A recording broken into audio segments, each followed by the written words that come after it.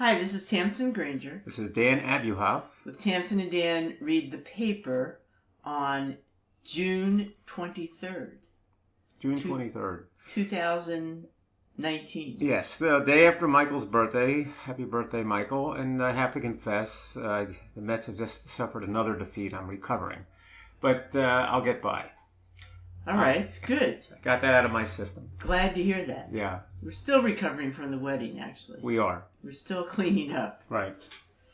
But it was fun. Yeah, it was fun. And people keep asking how was it, and I keep saying it was great, and the weather was great, and the parties were great, and it couldn't have gone any better.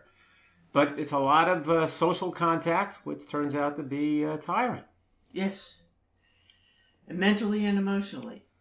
Yes. Okay. Yes. Not to mention all the cleaning up. Yeah. Well, we didn't do all of that, but yes. But in any event, that doesn't mean that we weren't out seeing things and doing stuff this past week. And we went to the movies as recently as yesterday, where we saw Pavarotti. Right. And Pavarotti, of course, being a documentary about Luciano Pavarotti, the great opera singer, directed by Ron Howard, who's done a lot of very popular movies, and of course was Opie a million years ago on the Andy Griffith Show. And but more to the point, has been responsible for a lot of popular entertainments. It's not an obscure documentary. It's a very Hollywood-oriented film put together, but again about an opera singer. So, if I can be the interviewer, dear, what'd you think? Well, I was not as thrilled as you were. For me, it seemed pretty normal. Yeah. And I guess in retrospect, it was very much a Ron Howard kind of thing. Sure. It was a feel-good, not exactly hard-hitting, secret revealing, dark side. Okay, so but here's the thing. First of all, let me say, documentary. Neither of us are opera fans, so we don't comment. But having said that, turns out you knew more about Pavarotti than I did. So when I'm watching it, I'm saying, oh, he's pretty good. He's really good. He's great. It's one great thing on top of another. It's a little bit of a story. They get into a little detail in his personal life that's a little messy. But what carries you in a way that most documentaries can't is the singing. So they're able to punctuate all these developments in his life with all these wonderful recordings from these live performances, including great footage from the three tenors that he did with Placido Domingo and Jose Carreras. And even though I'm not an opera aficionado, it's quite moving stuff. Well, but I think that's the key to it. Yeah. What I remember, and it's not, I know zero about opera and opera singers, okay? But I do remember the general feeling was this guy kind of sold out, that he was, playing the superstar, doing these huge concerts, just basically raking in the bucks. Right. And that he was trying to appeal to a broad audience and not trying to, I guess, further the art of opera, per se. And so I think for people serious about opera,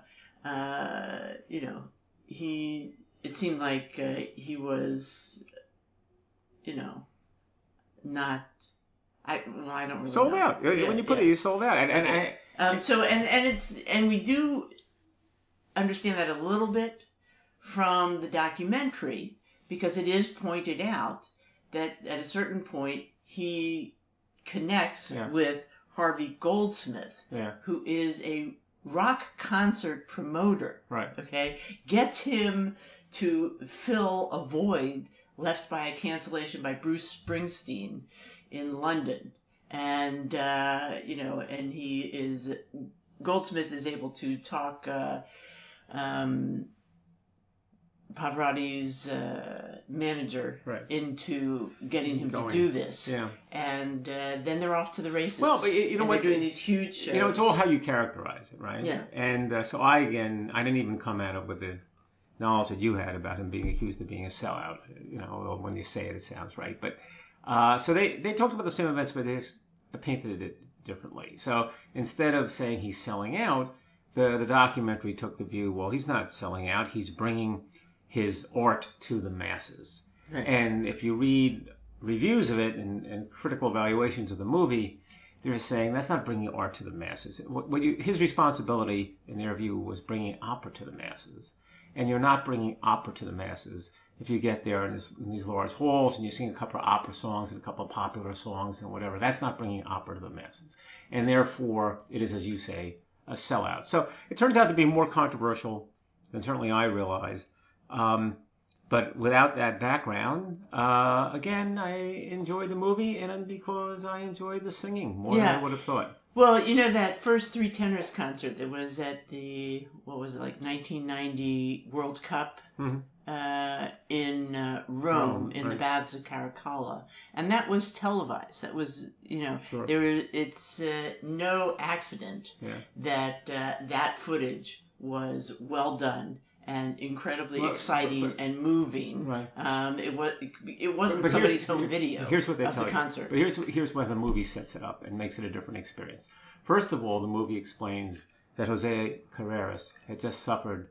Was recovering from cancer. Was recovering from cancer and had a near-death experience, which I had no idea. Then it says the concert's put together because the three of them, Domingo, Carreras, and Pavarotti, live in the same building in New York. Right. And you're going like, what? So they have this personal connection, and Pavarotti was kind of communicating with Carreras when he was sick, trying to sort of pump him up. And in a way, it was sort of helping Carreras get back on his feet in terms of performing. And then you also have interviews with Placido Domingo talking about how great Pavarotti was and talking about what a great experience that whole thing was. And he says at one point, you really know a person when you sing with them. Right? So that's what the movie does. It adds a lot of and they were consummate performers. Oh, they really. And he even explains at one point that how they're trying. He says at one point, we try to one up at each other, and they go to a clip, and he just tells you a little bit, but you can see what he's saying. See what Pavarotti's doing here. He adds a little flourish, and then we're laughing, and see us come back, and we, so it gives you a different appreciation. Mimic his flourish. Yeah. So look, I would recommend it. Whether it's got Pavarotti exactly right, I can't say. Yeah, we basically went to it because the Rotten Tomatoes score was 98%. That's right. For people. Right. Okay. And we're 88 or something for critics, but 98. But that's high too. I mean, it is high, but it's probably all people who like Pavarotti who are going to go see it. Anyway, right? It was it's much higher than anything else we see in terms of our choices. So a little bit of self-selection there. Yes, we like that. But anyway, moving right along. Yes, we both found a story which about ancient bagels, which you can't go wrong with a story about old bagels, really. Right, and so the headline in the Times was way back when bagels were tiny, and the subtitles: archaeologists identified Bronze Age pieces of dough rings at an excavation site in Austria. So there's a site in Austria that dates to about 3,000 years ago, about 900 BC, and it actually is a place that it was some kind of installation, and they had found storage areas. About 100 different storage areas, storing different things, including, cereals, grains, human remains, and there were also ovens with these tiny fragments of little circles made of finely ground grain. Yeah. Okay? And they seem to be, little circles that, but you couldn't find, they couldn't find the end to them. So even how they're made seems a little mysterious. All I know is that the Times has pictures of what look like old bagels. Yes. And they're small. But and the Times does recognize that it's rare to have any kind of remains of food this old. Okay? For the reason that usually they quickly deteriorate. But there are older examples. There was a ring-shaped bread dating from 12,000 years ago found in Switzerland, and some in Italy from about 300 to 330, and even some Viking ring-shaped breads in Sweden dating from almost 2,000 years ago. So it's, interesting to us because it's true bagels in my mind, deteriorate quickly. Okay. Yeah. So we were kidding before. You said something about old bagels. We know about old bagels. Yes. Whenever my parents would visit, my dad would come with a bag of bagels, but of course he bought them, they were a day or two old because he would get a good deal on a day or two old bagel or something like that. And they were old bagels. No, Daniel, that's not it at all. What is it? They were planning ahead. Ah, that's what it was. You're right. No, they're bringing bagels to Block Island. On the weekend. Right. And he would buy them on Wednesday. No, he would buy them on Monday because he's going to be too busy packing on Wednesday. No. He thought they'd run out of bagels. They're going to... He gets all the bagels, like 2 dozen bagels, right. All right, wraps them up, right. And then by Saturday, I guess, they would take the ferry over to Block Island, and we would finally be the recipients of the 5-day-old bagels at Block Island. And they looked... Their heart was in the right place. And the thing is, they were probably real bagels. Not the spongy, sort of overgrown, they were real bagels, round rolls that we have now. Real bagels would, in fact, taste like rocks at that point. They looked a lot like this picture in the New York Times. So we have a fondness in our hearts for old bagels. Right. And so, of course, when we see a story about 3,000-year-old bagels, we identify. When we find out when the first everything bagel was, then we'll know we have some specific information. The NBA draft took place, the basketball draft, which I came home one night to watch Tamsin watching on the television as if she were wrapped, carried away. I watch it for the fashions. What? Those guys. I don't know what it is about. I think that basketball players look better in clothes than some of the other athletes. Yeah. But they had amazing outfits. Yeah. All kinds of amazing outfits. Amazing's a nice word for it. Yes. You're just you're being a poop. They're crazy. They looked great. They're nutty. They're not always loud. I mean, they're not. You might be more comfortable wearing them to the prom than to work on a daily basis. But there were like floral brocaded suits and white suits, and sounds good. All kind of fantastic outfits. Well, it's nice to see these young men dressed up a bit. Okay. All right. So the first 2 picks were Zion Williamson and Jay Morant, and they were far away considered the best prospects. Wait a minute, who are those people? Zion Williamson and Jay Morant. Zion Williamson, yeah. I think he's the one who had the white suit on. And they compared him to LeBron in his white suit. Okay. Yeah. Putting fashions aside for just a second. Okay. So those are the first 2 guys, the 2 best basketball players, the 2 best prospects in the country. And what's crazy about this is it turns out they played on the same travel team when they were 14 years old, which is, they were in South Carolina. One lived 45 minutes from this travel team's headquarters, the other 45 minutes the other direction. And they ended up on the same team. It wasn't a big deal, a shoe money team or anything like that. What are the odds? What are the odds? I mean, I coached East Windsor. What part of South Carolina? Spartanburg. I coached East Windsor basketball, boys and girls a little bit, for years.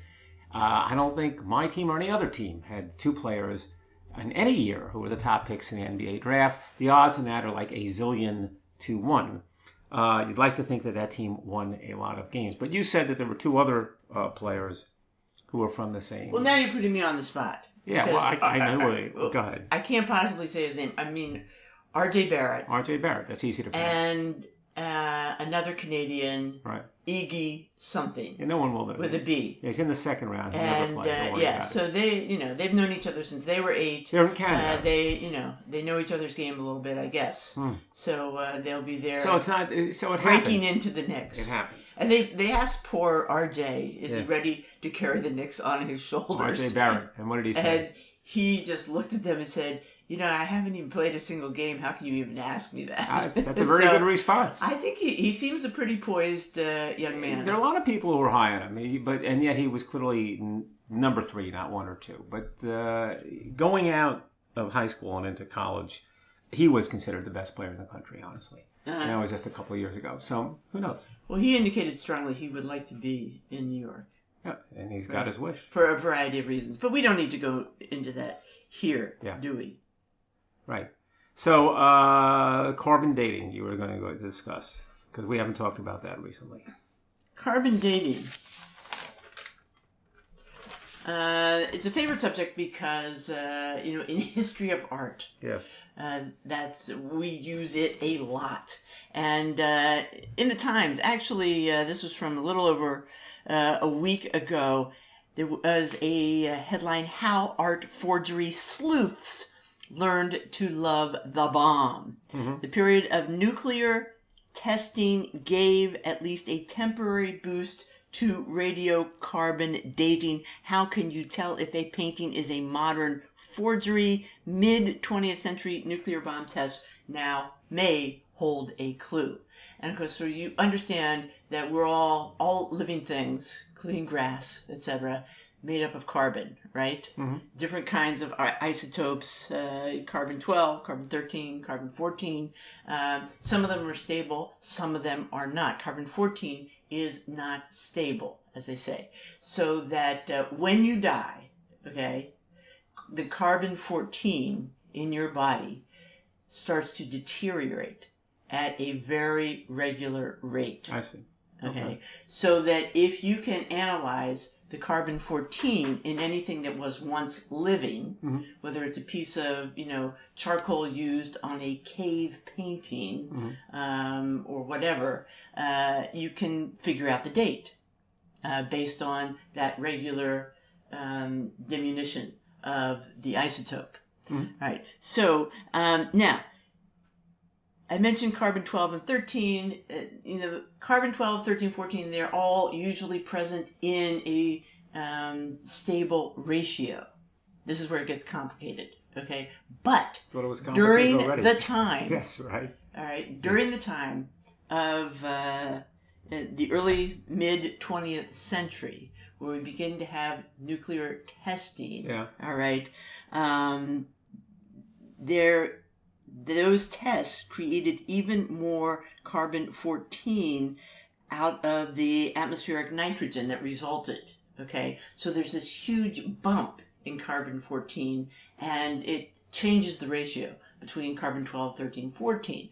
And so you can really, if you can look at things that come about after that time, their isotopes look distinctly different than anything before. Right. Okay, and after 1963, we get the ban on nuclear testing. Okay, so you can really isolate if you can analyze that makeup.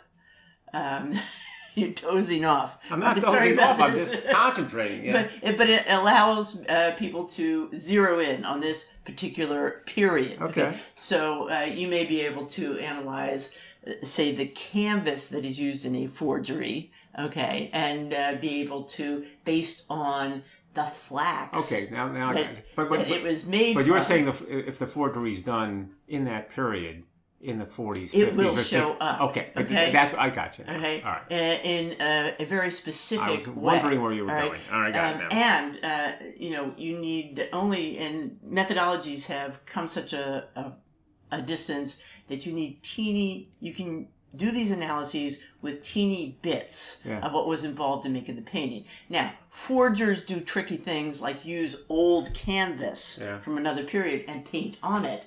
But the paint, the binder in the paint, the oil used in the paint is not old, okay? You can't get 16th century oil to use in your forged painting, so they can analyze that and try to, and specifically find out how old it is. All right, I got it now. I feel like I got a full education. So it's this bump, this change in the amount of carbon-14. So something good came out of the testing of the nuclear devices. But you know what's happening? No, what? So even though there was this bump, as time goes on, the bump is disappearing. I would expect so. Okay, so there won't be this clear signature for this period. Okay. But anyway, it's just kind of fun. They could take a sample of the linseed oil, remember, and get back to that original carbon-14. But it has to be something living.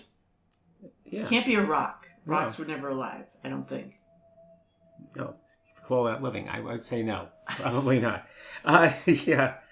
The Tonys. We didn't talk about the Tonys because you took a deserved break last week. and we didn't get to it. But well, we should say that we were bored to tears. But so I'm trying to think. I don't think it's enough to say that the Tonys weren't an interesting show. The question is why. Okay, I mean, it's what would not you do enough to to say. You want to really grill them. No, I want to be constructive. Look, James Corden's pretty good. We got no problem with James Corden. That's not the problem. But they don't seem to think hard about this. Let me give you an example. Okay. Well, look, the first. They don't seem to think hard. No. Dan, think about what you're saying. They don't seem. They thought a lot. No, they didn't. They thought the wrong things. Well, maybe, but first of all, there's one problem that they sort of got and they sort of didn't. I mean, Corden gets on at the beginning and says, television is not like theater. You got to experience things live. They don't show up on television. And then they prove the point over the next 3 hours. Because nothing looked good. No. They're doing these dance numbers, which look great in person.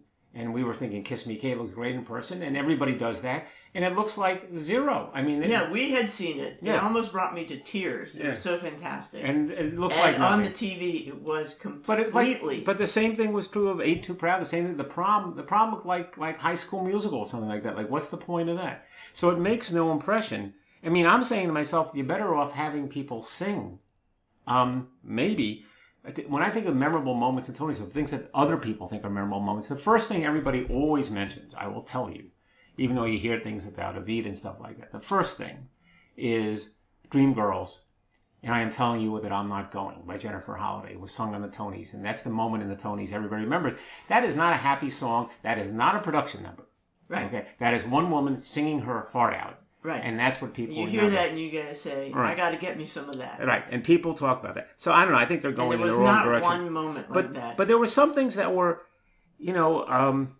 reachable just if they thought about it. Let me see. We saw Jeremy Pope was nominated for two things. He was nominated for Choir Boy, and he was nominated for Ain't Too Proud. You would think at some point in the telecast, someone would acknowledge Jeremy Pope. What if they had an award given by Jeremy? What if they had him come up to give an award and people saying, here's this young guy who's nominated for these two shows? No, you had to have him sing. Well, he did sing. You had to have him do something. He did stuff. A little smidge. You did a little smidge. But the point is, that should have been recognized. They had... So this is interesting. Yeah. Choir Boy, they referred to and they gave some snippets of, some little performances of. Right. And a lot of people say, that's the performance that did the best. Yes. But of course, Choir Boy closed quite a while ago. It's like they're out of their minds. No, they knew what they were doing. They knew that they gave Choir Boy a format that would work. But they gave Choir Boy more time than anything else because they spoke about it like a dramatic show and then they quietly showed a scene, in a way that they had no precedent for, considering anything else, because they liked the scene. But it's closed. You're right. It doesn't make any sense. Oklahoma and Kiss Me Kate, we were mentioning this before. They made no connection between Oklahoma and Kiss Me Kate. Oklahoma was written in the 40s. Roger and Hammerstein, and there's a certain theme about America, rural America. Kiss Me Kate is Cole Porter's response to Oklahoma in the late 40s, all right? And now they're competing, and one's considered more woke than the other. They had that debate in the 40s, 70 years ago, and no one makes that connection between these two shows being linked. No one wants to make that connection. Why? Oh, I think so. Because nobody's interested. The old people like us who know those musicals and know about those connections already went to see that stuff. Oh, okay. They're trying to engage a new audience. They're failing. Here's what they should have done. It's my last suggestion, okay? And it's not because I have love for the show, okay? To Kill a Mockingbird is the closest thing to Hamilton that has existed since Hamilton. To Kill a Mockingbird is bringing people in like crazy. It's got unbelievable sales. It's easily the most popular thing on Broadway and will be for years. That was not in the Tonys show at all. What they did is instead, number one, they didn't nominate it. They nominated Gary instead, which was crazy. A show that nobody liked, that nobody went to see, and that closed 2 weeks after the Tonys. It's as if the Tonys are saying, we should like this. They're saying, well, this is new, theater, it's experimental, this is more cool. I mean, you could have done a soliloquy from To Kill a Mockingbird. You could have done a soliloquy from Network. There are so many things they could have done to make that show more compelling. All right, I'll stop there. I mean, it's just a huge opportunity lost. So, I don't know. Yeah, it was a little bit, you're right. The whole premise was, just ass backwards. Yeah. These musicals do not really work. Experiencing these musicals doesn't work on TV. Yeah. So let's do it. Yeah. And we have some other stuff that, maybe, has a good, it's consistent with our social agenda, but was it a good theater? Who the heck knows? And the answer is not really. So, we skipped over this. You should talk about this. I will get to that. I think we're up to that. We're up to that. You're tromping all over me today. All right. The Mets lose, and it really destroys I am upset. Everything. All right. Some books you were going to talk about first. Yes. Really? Yeah. Okay. Can I say something in my defense? What? It was a bad loss. They were losing all game. Whenever DeGrom pitches, the relief pitchers give it up. It's brutal. All right. Go ahead. Okay. Wait, do you have suggestions for them? Because you have suggestions for the Tonys. You must have. I do, but they're too inside baseball. Go ahead. All right. Really? For this crowd? Yes. This is a very inside baseball crowd. Not Come on, inside give me enough. one suggestion. One suggestion? Yeah. Yeah. You don't pitch Seth Lugo 2 innings, 2 games out of 3. That's a suggestion. You pitch him more or less? Well, less. You can't do it. Okay. Very few people can. Okay. All right. Anyway, so it's summer, and I'm doing my summer reading. Okay, I'm really enjoying reading because I'm not reading about carbon-14, usually, yeah. With the exception of this week. So I grabbed this book and, put it on my Kindle because it seemed interesting. It's called Cornelia, First Woman of Rome by Dan Armstrong. And so, of course, I'm intrigued by this because it's really a study of a very famous Roman mother of the Gracchi, Tiberius and Gaius. What the heck are you talking about? Mother of the Gracchi? Yeah. What does that even mean? No, everybody knows this painting by Angelica Kaufman, where Cornelia is looking at some lame Roman matron show off her jewels, and Cornelia is pointing to her children and saying, "These are my jewels." She's famous for being such a noble woman. Both of her sons die as a result of Roman politics. Mm-hmm. But she's willing to sacrifice them for the good of the state, etc. So she's an important symbol of Roman motherhood. And, I teach that painting. So, I was curious to know a little bit more about the story. It's a historical novel, but it did have a lot of truly historical details. And I got to know Gaius and Tiberius and Roman politics of the period very intimately. All right, so I'm trudging through this, feeling very noble, okay? Mm-hmm. That I'm trying to understand this for the good of my classes and everything I'm going to bring to my students. And all of a sudden, Gaius and Tiberius actually have a sister, okay? And actually an older sister in the Angelica Kaufman painting, younger. She's portrayed as younger, but she is the narrator of the story. Okay, these are her memoirs about everything that happened with her famous family. And all of a sudden, the story just veers off into Sempronia. That's her name. Sempronia's sexual awakening. Okay, yeah. She has allegedly an unhappy marriage. She, ends up killing her husband or perhaps killing her husband, and she meets a new friend who is a woman who opens up a whole world to her, according to Dan Armstrong, of sexual delights. I mean, it couldn't be more bizarre. You're reading along this really sort of dry historical novelization, and all of a sudden we have, sex with a capital S. I was just mystified. Yes, well, totally mystified. And it reminded me of another book I read by Elizabeth Gilbert, the Eat, Pray, Love lady. Right. Okay? And she wrote a book called Signature of All Things. I maybe even talked about this on the podcast before. And it starts out being about the history of American gardening, okay, and horticulture, and all of a sudden veers off with this woman who's fascinated with growing things, suddenly becomes fascinated with oral sex, and she said, really? So I don't know if this is a trend. It sounds disappointing. I mean, how many times? I think all of us can identify with having been fascinated by a historical novel. I'm a prude. I'm not against books, sex as a story, but I wasn't anticipating this, and it seemed like a big Nothing conflict. ruins. But I'm also reading. Hold on. Nothing ruins a good historical novel by too much, like veering into too much sex. I mean, irksome. I'm sorry. Go ahead. What were you going to say? And I'm also reading a book recommended on the NPR. Yeah, the NPR. Conviction. Oh, I just saw a review of that in the Wall Street Journal. It looked interesting to me. It did? Yeah. By Denise Mina. And how is it? Mira. Did you finish it? I haven't finished it yet. I'm holding off finishing it because it's very exciting. I'm going to be sad. Oh, yeah. When it's done. No, they told a little bit about the story. Yeah, I'm enjoying it a great deal. Give that's Conviction. Give me one line on the story because it will get me back to it. What's the book about? It's about a murder. It's about the whole family is out on a boat, and the boat sinks, and everybody's dead. She has a past that she doesn't disclose to her husband. Right, so, all these things start the husband unraveling. Her husband leaves with a friend. She takes up with it. Oh, I got it. Yeah. It's about the rich and famous. When you finish, should I read it? It's got some travel porn because you go to Venice and you go to a fabulous resort in Scotland and all these. That doesn't mean anything to me. Should I read this book or not? I don't know. Okay.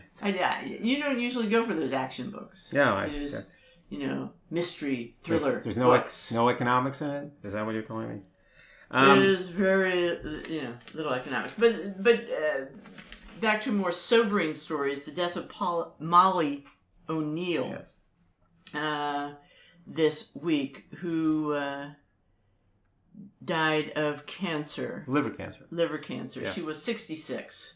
And she's known to us partly because that's one of the books that were in your parents' house. Well, let's not. She's a food writer. She's a food writer. Yeah. And famous for a book called The New York Cookbook that came out in 1992. And it really went around to famous restaurants, mom and pop bodegas, delis, and all corners of New York City, no matter how humble, trying to, tease out what are the secrets of these various delights all over the city. And really before a lot of other people like Bourdain and Jonathan Gold in L.A. Made really popular this searching out the more humble foods. She said she celebrated all kinds of cooks and articulated very clearly that cooking is what brings us together. For 20 years, Molly says, I tried to tease the extraordinary from the mundane. And so it's a sad loss. Yeah, no, I'm looking at the book now. It's like, to bake an honest loaf. This whole section has subsections called The Brick Oven Brotherhood, Where to Buy a Good Loaf, Stalking the Perfect Pizza Pie, To Make a Soft Pretzel, A Bagel is a Bagel. You get the idea. Yeah, there was a time when people thought great food had to be fine food in fancy restaurants, okay? And she was part of that whole movement of teasing out extraordinary food in less than fine establishments. Yeah, I'm looking at this. And now we think it's normal. Now we're all searching for the hole in the wall. It's funny. I'm looking at, she says something, a little something sweet. The first chapter is called Edminger's Blackout Cake. When I grew up, my relatives would debate the quality of Edminger's Blackout Cake. That was a thing. Yeah. Okay.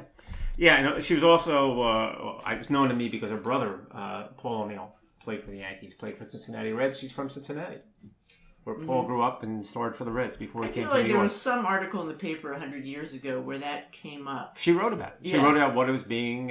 So it was in the sports section of the New York Times. Yeah. She's writing about baseball. She's writing about Paul. Yeah, and that was kind of funny. I think she had 5 brothers, and Paul's the one who made it to the major leagues. Right. Yeah.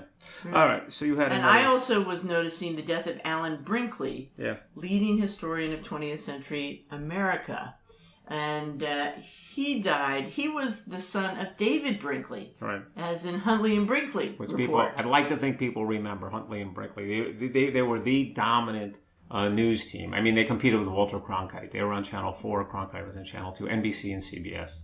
And they were, for years, the leading news commentators, correct? So he sadly died of frontotemporal dementia, complications, frontotemporal dementia, which, is a terrible, I don't know if you call it a disease or what you call it, but really seems to hit people at a fairly young age. And as you know, my friend Nancy Ferguson suffers from that. And so this is another terrific loss.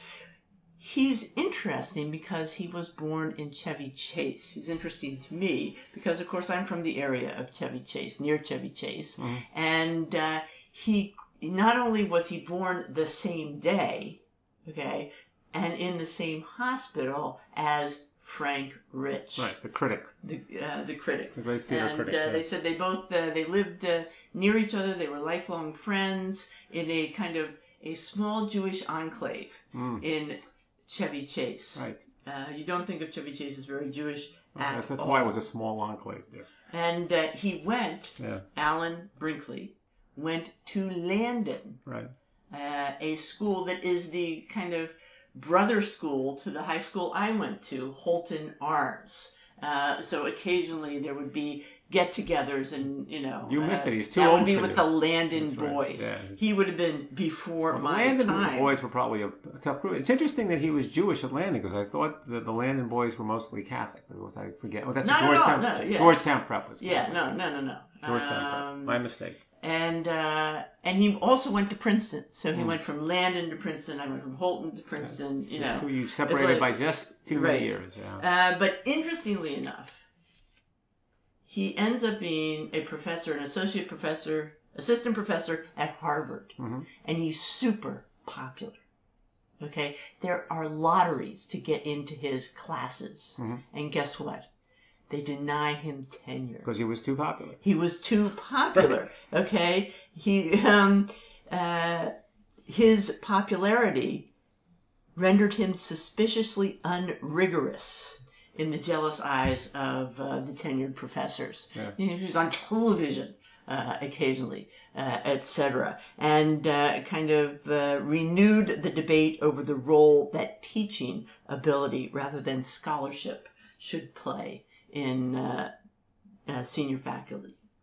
So Harvard turns him down for tenure. He's snapped up by MIT, the City University of New York, and then he ends up at Columbia. Yeah, he did all right for himself. He did all right for himself. But how funny is that? They are basically rejecting a good instructor. Well, all these obituaries that we've been talking about appeared on the same day in the New York Times. And the person who was the most famous, I feel confident saying, at the apex of his popularity is a third individual whose name was Charles Reich. Charles Reich died at the age of 91, wrote a book that was published in 1970 called The Greening of America. And it appeared first in sort of in New Yorker magazine, or at least a lot of it did. And it became enormously popular. And the theory of the greening of America was that, let me do this quickly, that there were three states of consciousness. First, the national consciousness, the nation's early self-reliance. Two, the conformism of the New Deal. And three, what we were now experiencing in 1970, an unshackling from the stifling moral constraints of the 1950s, focusing on spiritual fulfillment. In other words, he embraced the counterculture and pronounced that the world was going to counterculture. And all these hippies were the harbinger of things to come in the population as a whole. There would be a rejection of materialism and an embrace of flower power. That's where the country was going. And for a brief time in 1970, people believed it. Now, no one's going to believe this now because they say, what? But I'm telling you, people believe this. I was in high school. They were teaching us the greening of America. They were saying that this is where it's going. This is what you're heading for. And some of us are going, really? Is that clear? And that's what they said. And it turns out that notwithstanding the enormous popularity and acceptance of that book in the early 70s, he was wrong. He was completely wrong. The quote here from a cultural critic Thomas Hein in 2007, who said that Reich's mistake was to interpret minor transient phenomena as bellwethers of permanent positive change. He said, for example, bell-bottoms were a way of expressing personal freedom and a comic attitude toward life. He seemed to think that people would be wearing bell-bottoms forever. And they didn't. So, it's one of these weird things where something caught on. It was a tremendous phenomenon. Everyone accepted it for about 15 minutes. And now they're going, no, I guess that guy was really off. And he ended up completely forgotten. I don't think you hear Charles Reich's name very much anymore. No. But I can't really overstate how well known he was and how accepted that theory was. Okay, well, I think that's about all we have for today. I'm going to go and see if we have any 2-year-old bagels, at least, somewhere to nibble on. Yeah. Maybe we shouldn't eat them. Maybe, someday they'll be valuable. Part of somebody's archaeological dig. I mean, it is kind of funny to think about how people will go back and look at books like that, look at trends like that, look at, remains in people's refrigerators and reconstruct a whole society that never happened. Look, I will tell you, if you talk to anybody over a certain age, I don't know what that age is, maybe it's over 50, maybe it's over 60, you say Greening of America, they know exactly what you're talking about. And yet, after that, nobody.